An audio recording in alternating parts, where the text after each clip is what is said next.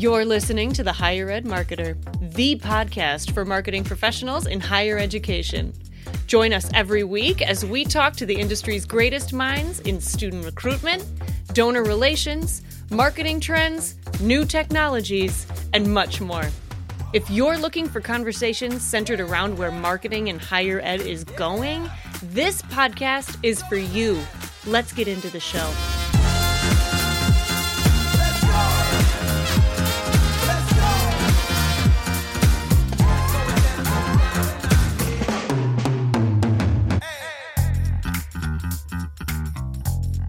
Welcome to the Higher Ed Marketer Podcast. I'm Troy Singer here with Bart Kaler, and today we are excited to talk to Guy Kawasaki, who currently is the Chief Evangelist for Canva. He also has a beautiful podcast called Remarkable People, where he makes it a mission to make his listeners remarkable people.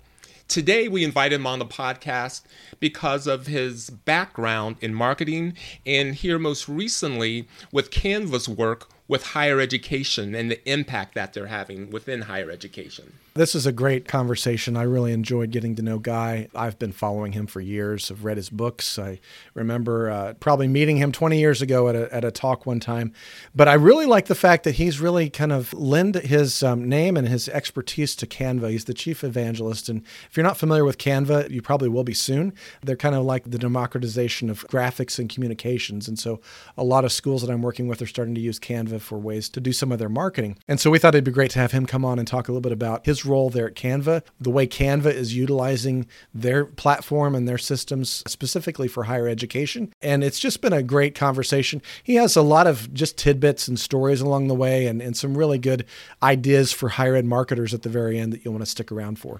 If anything, please go and download Remarkable People. We are privileged to have Guy Kawasaki on the Higher Ed Marketer Podcast.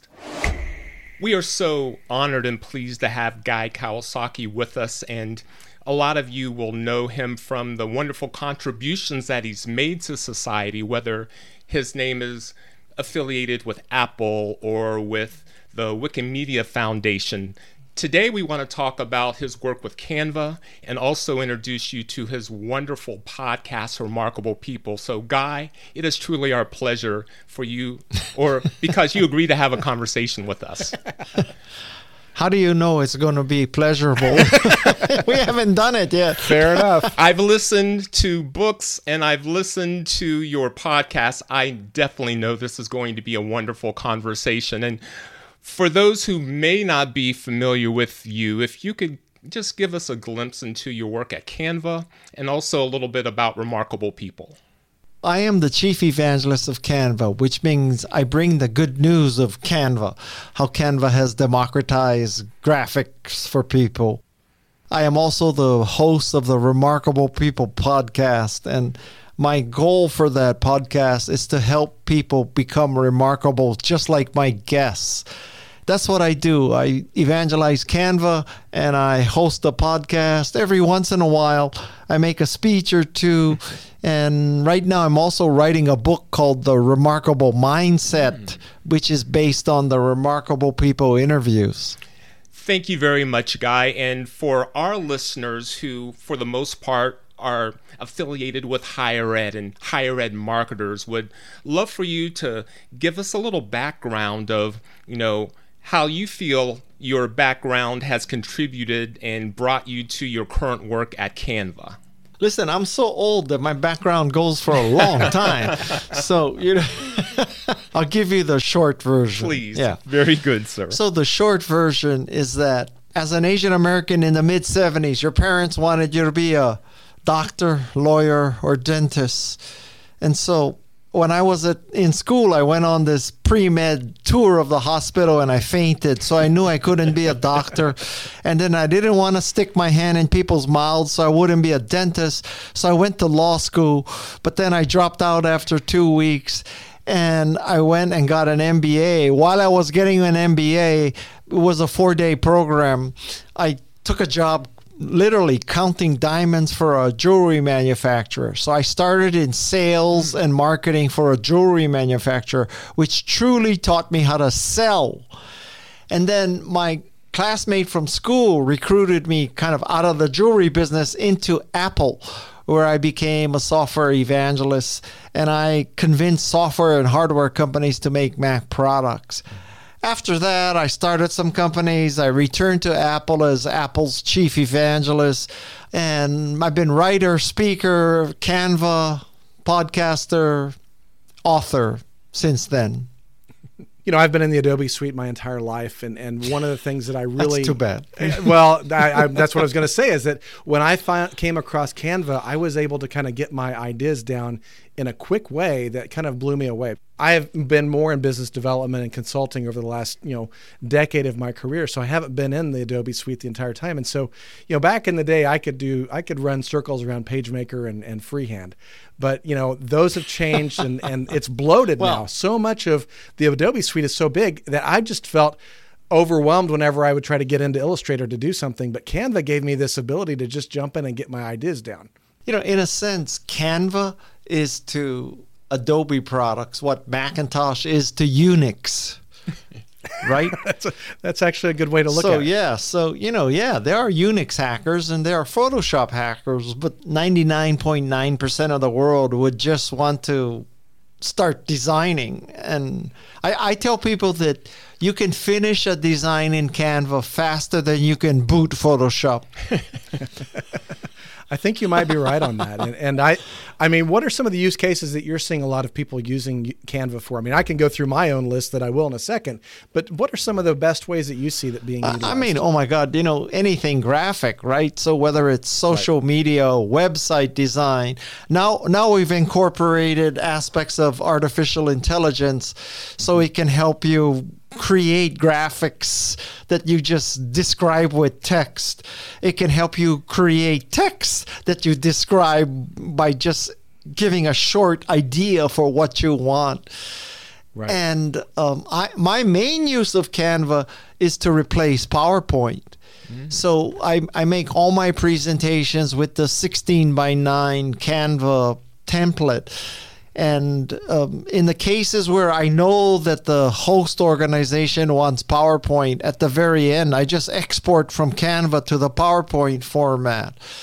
But I would much rather be working in Canva to create the PowerPoint presentation than to be working in PowerPoint to create the PowerPoint presentation. That was how I first started Canva, because I wanted something that was faster to kind of implement my ideas into PowerPoint. And when I got in there and realized, oh, wow, all of a sudden I've got all these stock photos, all these stock videos, I can all of a sudden make my presentation so much more rich and user focused and get to the point quicker than trying to hack through PowerPoint or hack through, Google Slides or whatever else. And that's what sold me to begin with. And then when I got to the point of needing to describe a website interface or needed to do a quick, a social media ad, being able to pull a template, modify that, or create a new one on the fly, like you said, it was so much quicker. Yep.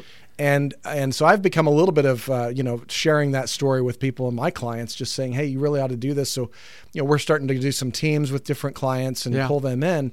But how is that working? I mean, I know you have some special things for higher education, even some of the clients that I recognize with like Ivy Tech that I've worked with. I mean, there's complete organizations now that are using Canva, and help me understand that. Well, in a sense, my life is like Groundhog Day. I just see the same patterns emerging. So when I worked at Apple, the Apple II was the dominant education computer, right? So every school had Apple IIs. So there were programs of Apple II for the teacher, Apple for your school, Apple II, everything. Underlying that thought was if we get kids using apples when they're young, they're going to take it with them to college and afterwards, right? Right. And in a sense, that's the same thing that's happening with Canva. So if we get to you young before you've lost your way, and we introduce you to Canva, and then you'll be creating graphics probably for the rest of your life using Canva. So it's much easier when you're a blue ocean or a green field than to have to undo damage. Yeah. And that's one of the things I've been fascinated with. I did speak with some folks at Canva recently to understand it better. And just for our audience, I wanted to explain a little bit. So not only is it for your higher ed marketing team, but Canva also has a program that you can actually roll it out to all of your students. And so there's a way that all of your students, much like Microsoft might do with their Teams setting and their suite, or Google does with the Google suite, Canva has a similar suite that every student on campus can have the ability to participate and actually make Canva part of their learning. And that's what fascinates with me is, like you said, I mean, it's great for the marketing team, it's great for the creative teams on campus, but to be able to roll that out and have your students come alongside of that, I think that's a pretty fascinating thing. And what are some of the successes that those schools that are doing that are seeing? It's all about sort of the general empowerment of, in this case, students, but really people. That in the old world, like, to use another analogy, in the old world, if you wanted some special graphic or some special report or some special functionality, you had to suck up to the IT department or the MIS department or whatever, right? And then along comes Macintosh, and all of a sudden, you can plug it in and print without asking anybody's help, right?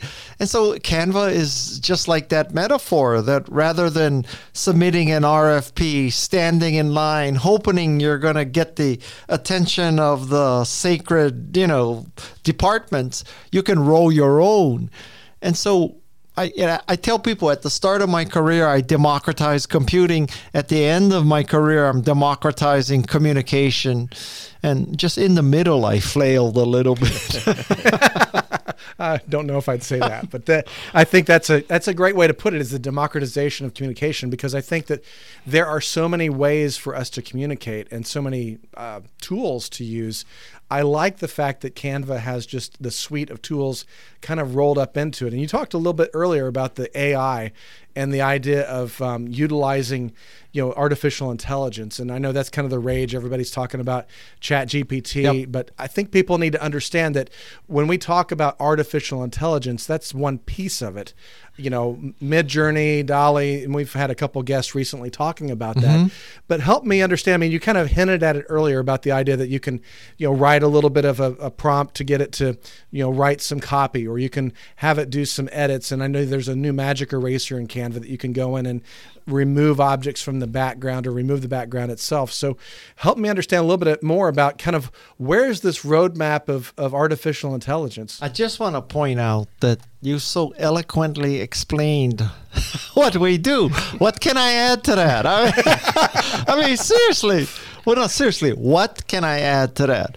It's just taking it up another level of helping you become a better communicator by helping you write, helping you produce graphics. And, like you take a picture of somebody holding a beer and you say, make that person hold a flower. What a concept, right? How good is that? Yeah. I mean, that's blown me away. I saw a few people on Instagram showing off the Canva tools, and they had a picture of Dwayne Johnson, and they had him, kind of scrubbed the top of his head and said, "Make him blonde," and he had like a really nice blonde part, and it just was so fast and so real and so amazing. But I think what I'm really fascinated with is that this is a very accessible tool. Well, can't be more accessible than free. Exactly. I mean, to have this kind of tool at everybody's fingertips is pretty amazing. And I think that that's part of why I wanted to have you on the show. I've become a believer in what Canva can do. And I love the fact that it's democratizing communications. And I work with a lot of really tiny schools, almost to the point where they call them micro colleges. And, many of them don't have full-time marketing people, or if they do, they're wearing 3 other hats. And the first thing I always say is, okay, let's put a strategy together. Once we have the strategy, let's get a Canva account so that we can start doing some of these things that we need to help you with. And I think that's one of the things that I've been most drawn to Canva about, is just this idea that there is this ability for a lot of places to really be able to kind of look professional, get some professional marketing and communications done just simply by utilizing this tool. And something, like, I can honestly tell you that this goodness of Canva about democratizing communication, of supporting education. We also have a huge program, Canva for Good, where we support not-for-profits. This is not some putting lipstick on a pig, that we're a big, bad, ugly company, so let's do something for schools and not-for-profits so we look a little less bad. And what drew you to that relationship to begin with? Because I didn't realize Canva had been around for that many years. And I know that you've been a big believer with Art of the Start and several of your other books. A lot of what you're describing kind of comes out of that thinking. I can give you two versions. Okay. Well, let's hear them both. So the version you're probably expecting is that I did an extensive analysis of all the potential companies that I could go to work for. And after looking at thousands of companies and doing investigations into their management, their technology, and potential market, I decided that Canva was on the short list of companies that I would like to work for. If you believe that, I have some oceanfront property in Arizona for you. The truth is that when Canva first started, the first use case that myself and someone who I work with, Peg Fitzpatrick, saw for it was to create graphics for Twitter. Right? So we believe very early on that in order to break above the noise in Twitter, and this is 9 years ago noise on Twitter, so imagine today. So we had to break above the noise, and to do that, you had to have a graphic with every tweet, not just be pure text. So we needed a way to easily make lots of graphics because I tweet a lot. And so what happened was Peg Fitzpatrick found Canva, and Canva noticed that I was using Canva. So Cliff reached out to me and said, hey, we see you using Canva, let's get together sometime and talk or whatever. And it just happened that a couple weeks later, they were coming to San Diego for like social media examiner, social media convention or whatever that was. Right. And so we got together in California, and I wasn't looking for a job. I was fat, dumb, and happy. And I saw what they're doing, and I saw how it empowered people. And then, honestly, I said to Peg, isn't Canva the company you use to make our graphics? And she said, yes. I said, well, do you like them? And she said, yes. I said, do you think I should help them? And she said, yes. And that's why I'm with Canva. That's great. That's great. I actually was just looking at the book that you're just referencing right now, the Art of Social Media. And I actually told this to Ann Handley recently. Yeah. She was on the podcast. And there was a time, probably about 8 years ago, that when this book came out, Ann Handley released Everybody Writes, and Jay Baer released Utility. And I think I bought all three of those books the same day on Amazon. And I read all three of those within a couple weeks. And which one was the best? Well, of course, yours was the best. I told Ann hers was the best, and Jay knows his was as well. So, but all of you have been on the podcast, and I've told some of our listeners that those three books really kind of impacted the way I was thinking about marketing at the time, and especially as I was translating a lot of my past marketing experience in the corporate world and trying to hone it down into higher ed. It really impacted me because I think there was a lot of all three of you really approached it from a pragmatic standpoint. And that's been a little bit of my calling card for the last 10 years, is really trying to be pragmatic. This podcast has been about pragmatism and really trying to make things as approachable and down to earth for everyone so that they could really walk away. Because, I mean, we have listeners, and we've had the CMOs from Purdue and Harvard and several other big schools on the podcast, but we've also talked with those little tiny micro colleges, because we all at the end of the day are trying to really raise the bar for our society in the way that education's leveraged. And so it's been great. Like, to me, if you have to have a hero, you should make educators your heroes. You should put them on a pedestal. At the end of the day, so many times I think we forget about the students. We forget about the opportunities that if we all come together and really make a difference, and if we had more people who actually went for post-secondary education in some form or another, we'd be better off. So really appreciate the work that you're doing with Canva to help that in the interim. Troy, I know you had a couple other things you wanted to ask. Yeah, Guy mentioned earlier in the conversation about AI, and I was wanting to ask him this question all morning. Guy, where do you see AI, in your personal opinion, how it's affecting marketing, and then what is Canva's role? And I know that's a big question, but let's say in the next 3 to 6 months as we're talking to you in April of 2023. Well, let me tell you how I really feel about AI. I think that AI / ChatGPT and similar things, they are as big a deal as personal computers, internet, and social media.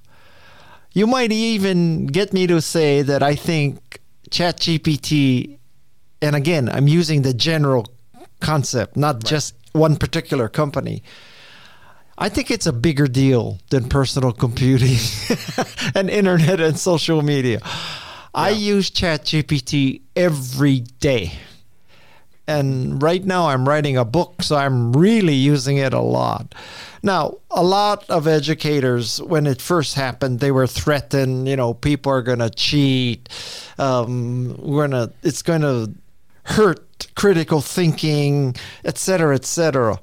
But I mean, if you go back in history, I bet you when Gutenberg started printing Bibles, people said, oh, this is the end of the world. Everybody can get a Bible. It should be only trained professionals, right? Ministers and nuns and priests should only have the Bible, not the common person. And then fast forward, and now there's desktop publishing, and oh my God, anybody can publish a book. And then there's websites. Oh my God, anybody can foster the communication of information. And so I think every time this and this truly is disruptive technology. Threaten may not be the right word, but I think people underestimate the good that can come from something this disruptive. And they tend to focus on the bad and the paranoid. And listen, don't get me wrong. I think there are destructive uses of AI.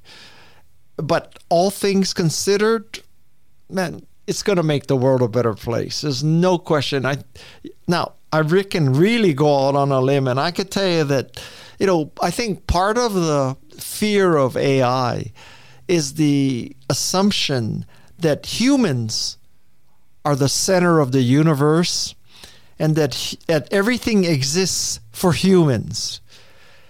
It may be that we're just a cog in the system, just like elephant seals and amoebas and eucalyptus trees, and that there is a higher force and we're just one of the factors. I could make the case that AI may save humans because I don't think AI necessarily is evil. How's that? Okay. I think it's interesting. I was mentioning to someone the other day, it's like any other tool that's coming. I think your example of the Gutenberg press is a great one. The one I was using was agriculture with a plow. When plows came out, that was a major issue in agriculture, but they were able to pound them into swords. And they pounded them back and forth from swords to plows. And it's just another implement. And it depends on how we are using it at the time. You're right. Humans have the ability to do things for good. They have the ability to use things for evil. And so it just depends on who gets a hold of it, how that's being used, and what that is. But I don't think it's something we need to throw out because of that possibility of how it might be. I just learned this concept from a guy named Dan Simons. He's a professor at the University of Chicago. I bet you're familiar with one of his most famous videos. It's the video where there are students wearing black shirts and white shirts, and they're tossing beach balls. Yep. And the challenge is count how many times the people in the black T-shirts catch the ball, right? Or toss the ball. And then in the middle of this video, a student comes out dressed as a gorilla, does a little dance, and then walks off. And apparently something like 30 or 40 or 50% of the people do not notice the guy in the gorilla suit. Exactly. Right? So anyway, Dan Simons, he gives a very interesting book coming out, and it's about, you have to think about what you're not seeing. And so I'll give you an example. Time and time again, you hear the gurus and the experts say, Mark Zuckerberg doesn't have a college education. Bill Gates doesn't have a college education. Steve Jobs didn't have a college education. College education is not necessary to be a successful entrepreneur. It may, in fact, even hurt you, right? So all these people are hearing about Zuckerberg, Gates, and Jobs. Dan Simon's point is you got to also look at what else is missing. And what's missing is that there are thousands of entrepreneurs who have college educations who are successful. You just don't hear about them because everybody's looking for the unusual case. Right. And there's only 3 of them, right? and then so that's another case. Another case is people without college educations who are failures. And there are millions of those, and you don't hear about them, so you think, oh, maybe they don't exist. And so you have to look at not just the example, but you have to look at what's missing from the rest of this, 2x2 matrix, which is success, not success, college education, no college education. It's a very important analysis. Well, I think that's great because I think for a lot of our listeners, that binary thinking sometimes kind of gets us painted into a corner too, whether it's in that way that you just described or whether it's in just the way that we're trying to market, where we think, oh, this is the way it's always been done, or this is the way that we're supposed to do it, or this is what I'm supposed to do. I'm supposed to use this product instead of Canva. I'm supposed to do this, where I think a lot of times we have to look beyond that binary thinking and think a little bit more critically, like you mentioned earlier, what's going to be the best for that prospective student? What's going to be the best way for us to kind of describe the benefits of our institution? And I think that reminder, I think, is a great way that we can kind of finish that up. Hey, one last thing, Guy, before we kind of, Troy's going to ask you some ways that our listeners can follow up with you. But one question we always ask at the end of our podcasts is, if there was one thing that you could tell somebody this afternoon that's listening that they could do that would move a brick, that would kind of move their marketing in a good direction, what's that one piece of advice or tip that you might give them? I would say, for crying out loud, use your own damn product. Because I don't know about you, but there are so many products that I use from the moment you try to open the box, because it is in a piece of hard plastic that you have to dynamite off to get to the headphone or to get to the pen or to get to the iPhone case or whatever, right? Now you got the manual, if there is a manual. And the manual is printed in gray type in 4-point font. Now, there's like a lot of white space, but no, we're going to use gray type 4-point font. And then let's take our favorite company, Apple. I'm just so curious, like, what goes on? I don't know about you, but like when I'm in the middle of a podcast, I don't want text messages or the phone to ring, right? Mm-hmm. And I swear, I never really understand this, so I just shut the phone off. Because I swear there's like, okay, do you turn on Do Not Disturb? Do you use the side buttons to turn off the volume?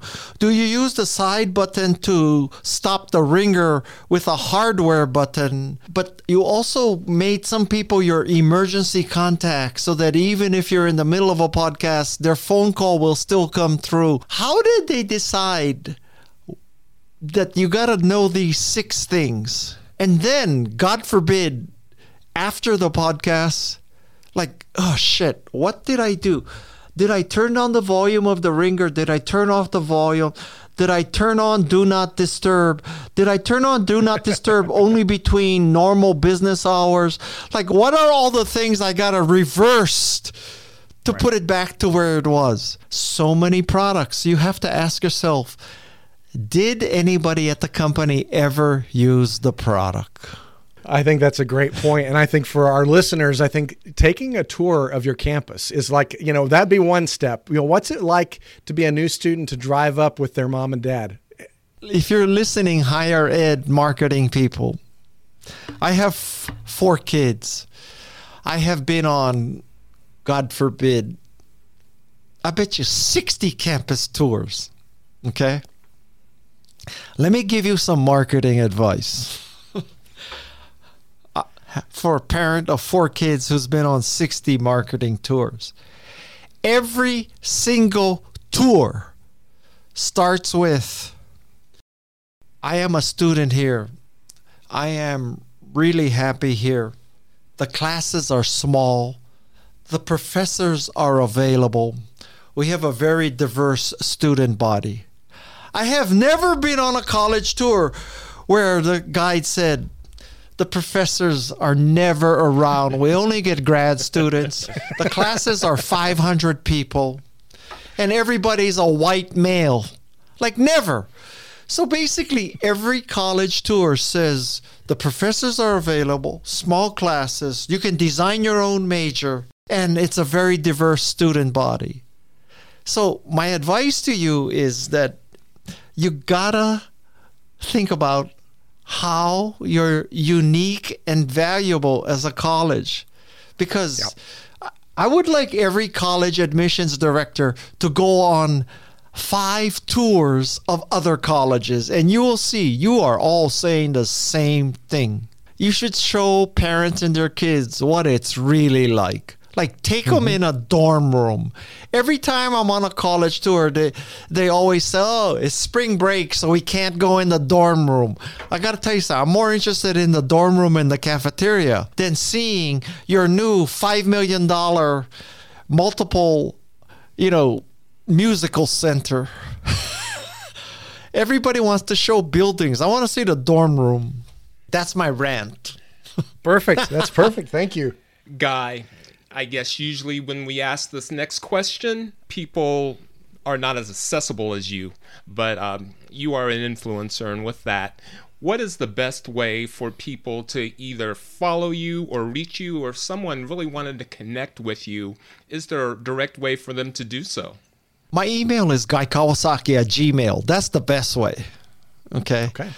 I'm very active on LinkedIn, but I don't know about you, but on LinkedIn, I hardly ever look at those messages because those messages are so lame, right? Like, congratulations on your work anniversary. I got like 60 of those. Like, I don't even want to put my work dates in my LinkedIn because like 60 strangers, they press one button and I get 60 identical messages. Congratulations on your work anniversary. Congratulations on your work. Congratulations on your work anniversary. If you want to see what I'm into, I use LinkedIn as my most active social media. So the best way is guykawasaki@gmail.com. If you want to see what I consider the best work of my career, my podcast is the best work I've ever done. And we will definitely put that link in the show notes with remarkable people. But that's great. Thank you, Guy. I love the conversation with you. Bart, do you have any final comments or thoughts that you would like to share? Yeah, I just want our listeners to kind of keep in mind, like I said earlier, I've really enjoyed reading a lot of Guy's books. And certainly you can go to Amazon and find those out. But I think that also just his podcast, really good guests on there. And I love the fact that I think everything that he does, he thinks about marketing, thinks about what that's going to be for the end user. And like the work that he talked about with Canva, he's got a real good marketing mind and just one that I've always admired. And so, Guy, I really appreciate you being on the podcast today. It's been an honor to have you. The Higher Ed Marketer Podcast is sponsored by Kaler Solutions, an education marketing and branding agency, and by Ring Digital, providing lift and yield increases through precision, targeted digital ads to your enrollment funnel lists. Thank you for joining us.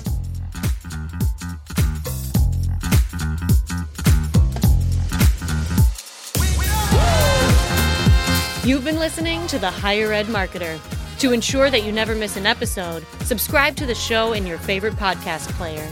The Higher Ed Marketer is a production of Kaler Solutions and Ring Digital in partnership with Westport Studios. Views and opinions expressed by guests on The Higher Ed Marketer are their own and may not reflect the views and opinions of their organization. Know someone who's a mover and a shaker in higher ed marketing?